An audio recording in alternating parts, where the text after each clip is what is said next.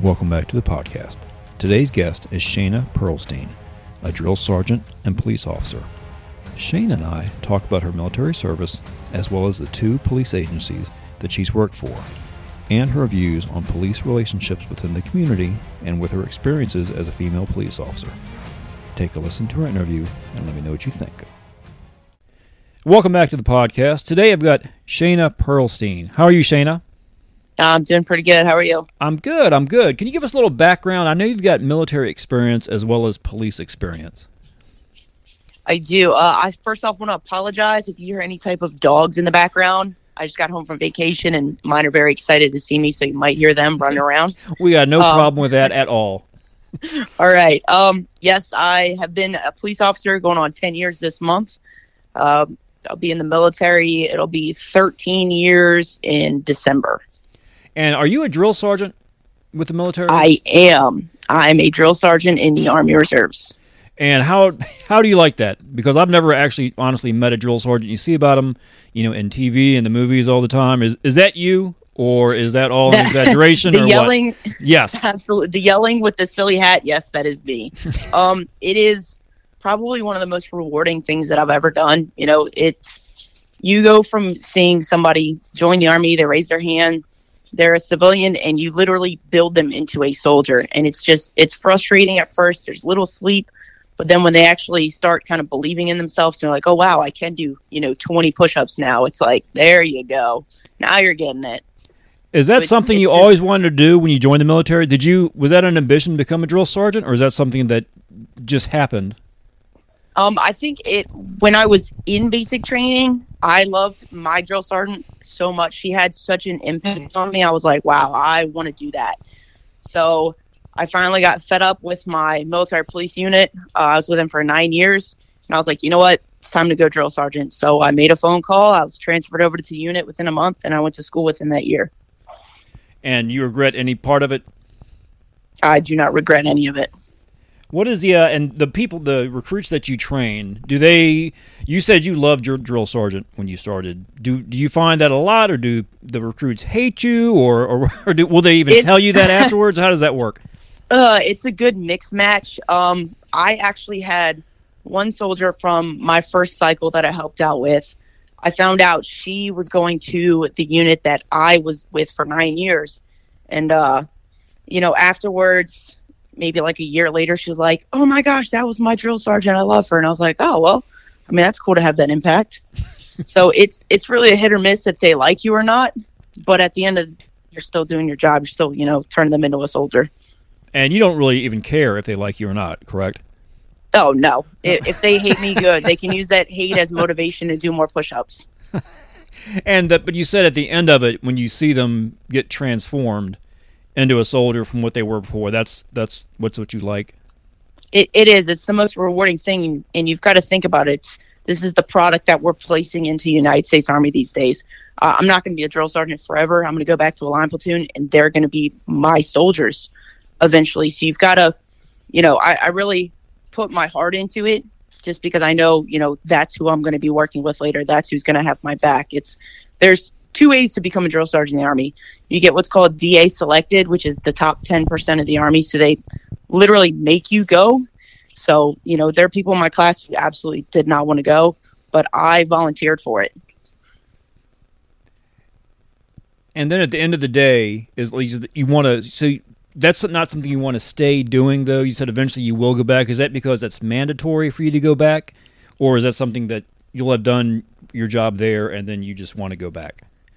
I think I'm just going to want to go back. There's a few guys in my unit that have been there for 10 plus years. I want to do my time as a drill. It's been a little over 2 years now, so I'll probably spend a few more years there.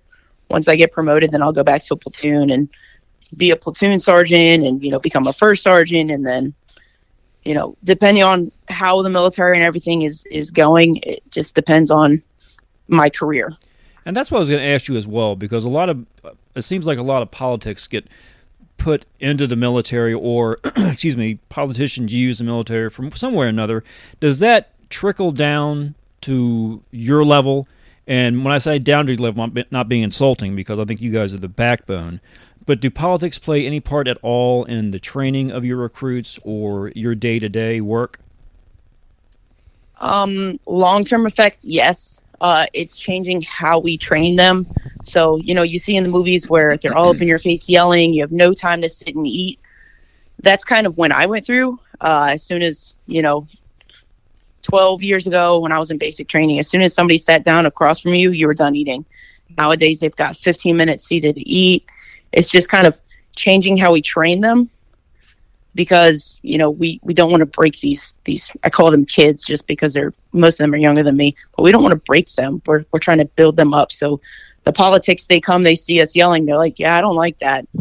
So it's definitely changed how drill sergeants do their jobs, but it's adapting and overcoming.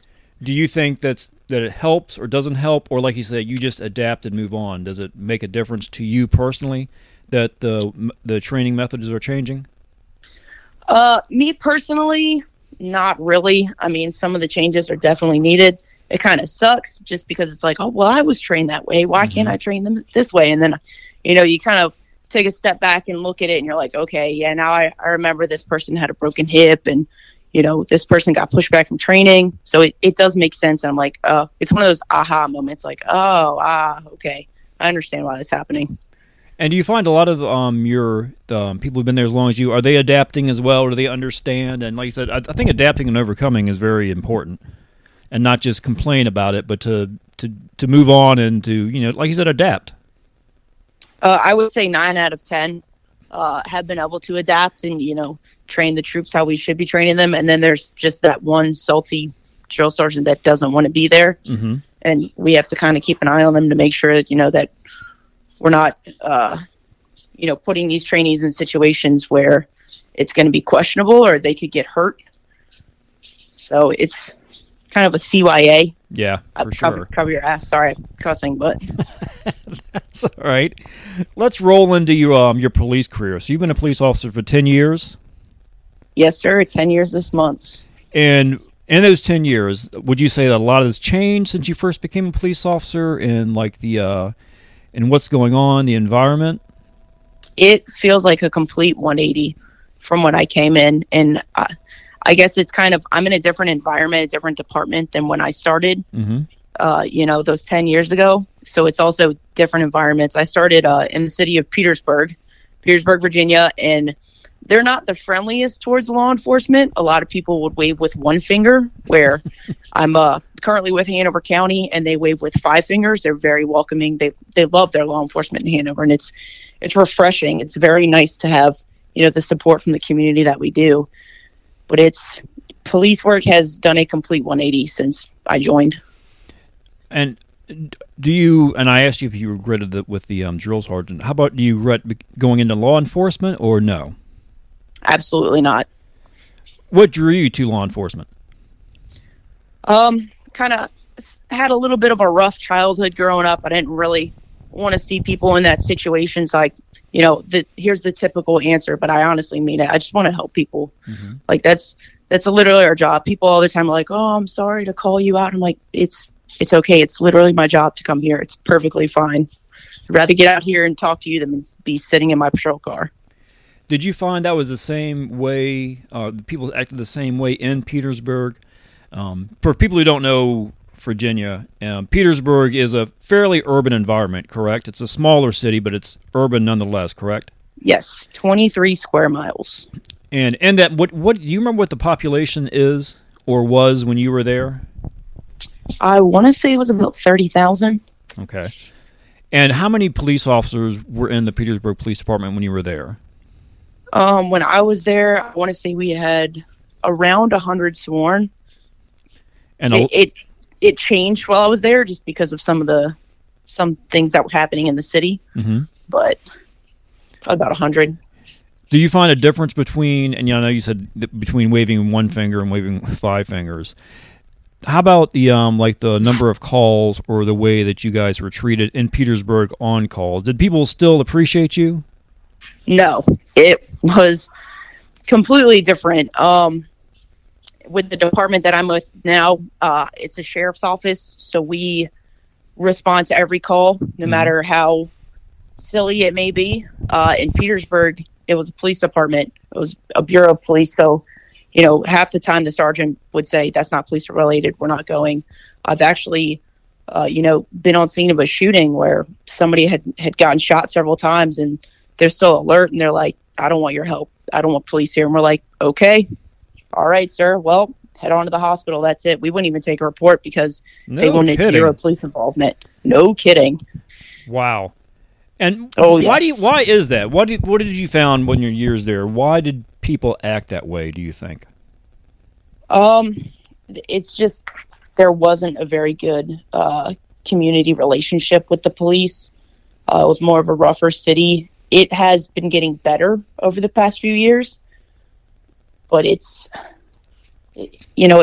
hard to say because I'm not from Petersburg. Mm-hmm. But there's just a different attitude towards law enforcement because you see a lot of people, getting arrested, and it's a very high crime area. We'll say that.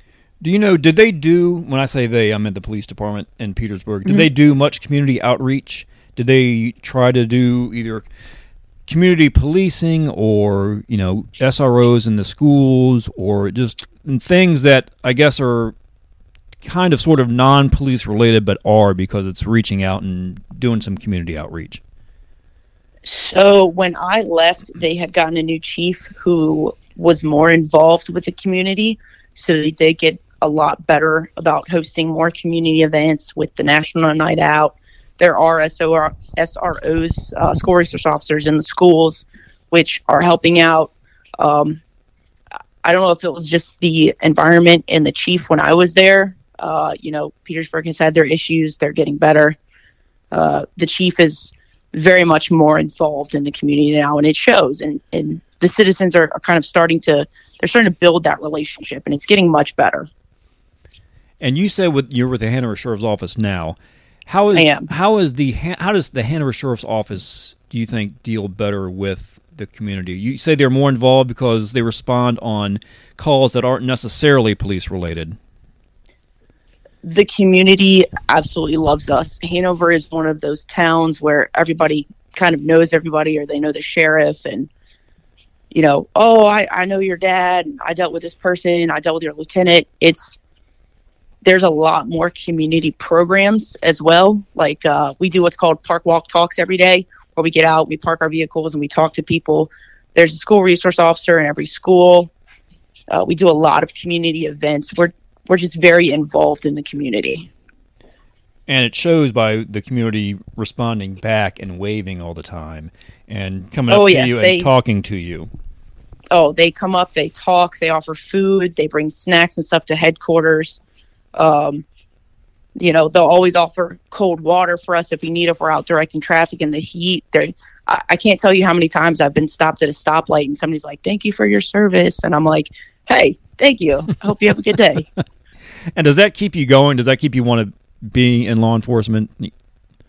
It really does. It's, you can have 10 bad days in a row, but then you have one good interaction with somebody, or, I've had a child leave a drawing on my police car and it just completely changes it. And you're like, all right, this is why I do it. Mm-hmm. I love the job.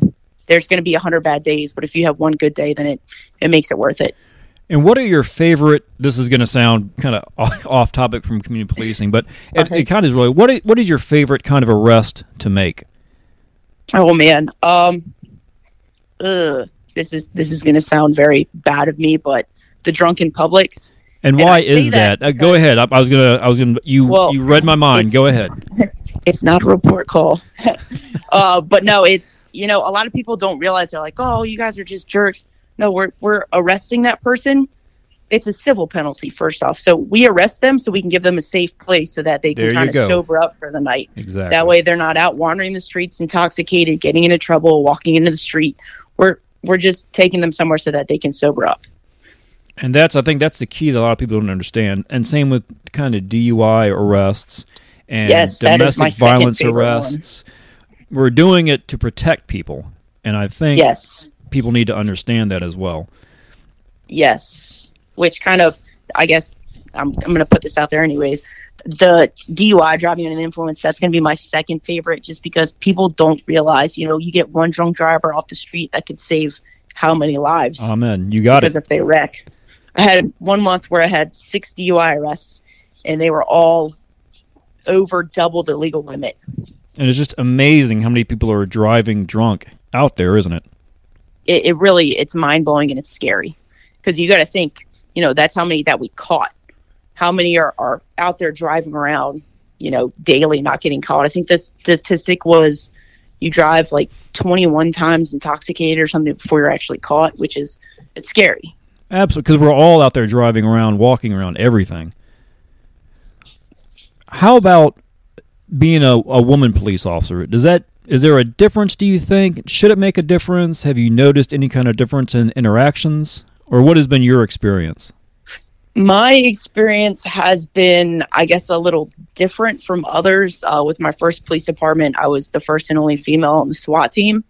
So that was kind of a big deal out there. They would try to put me in the back of the stack going in a house, and I was like, no, I've done this before. Put me up towards the front.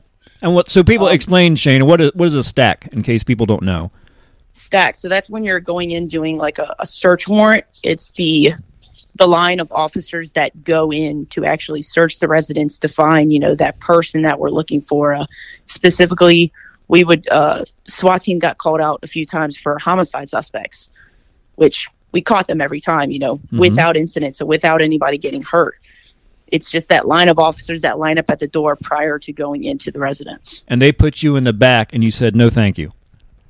Yeah, pretty much. I've got kind of a loud mouth. I apologize, but I'm like, yeah, no, you're not putting me in the back. Put me up towards the front. I've done this before. Awesome. And have you been treated differently, do you think, because you're a woman, or no? Have times kind of caught up to the fact that women are police officers, women can do this, or do you still see any backtracking? It's kind of a mixed match. We are treated a little differently just because we are females. I've got a partner on the street right now, and she's, maybe 120 pounds with all of her gear on. Mm-hmm. But she, I've gotten in foot pursuits and fights with her, and one foot pursuit, I was like, go get him. And she took off and took the guy down. It was phenomenal. I loved it. We laugh after the fact, but it's, she is a little fireball, and people don't expect that. And it's like, all right, I guess we're doing this. But we do get treated differently in law enforcement as females. I had a guy probably about 2 weeks ago actually try and kiss me twice. He was intoxicated. I was like, hey, buddy, let's not do this. I'm at work. I'm a professional. You're not going to try and do that. And then, of course, we ended up going hands-on with the guy, and he wanted to resist, and it was not a very good day. No. And do you find it? Do you think that people you're trying to arrest may want to try to fight you more so than they'd want to fight a male police officer because you're a female, or vice versa? Or does that even make a difference, do you think? Have you noticed? I haven't noticed a difference just because, I'm 5'8", 155 pounds, and I carry myself like I'm a 6 foot, 250 pound male. Uh-huh. I don't stand down. I'm very much, don't test me. So people don't really want to fight me too much. And then, but I'm also very good with my words. Mm-hmm. We call it verbal judo. Mm-hmm. I'm able to talk to people and kind of calm them down. And we normally have me and my partners, we can kind of read off each other and, do the whole good cop, bad cop thing. So it's different being a female, but at the same time, I don't notice too much of a difference. Good. I'm glad. That's awesome.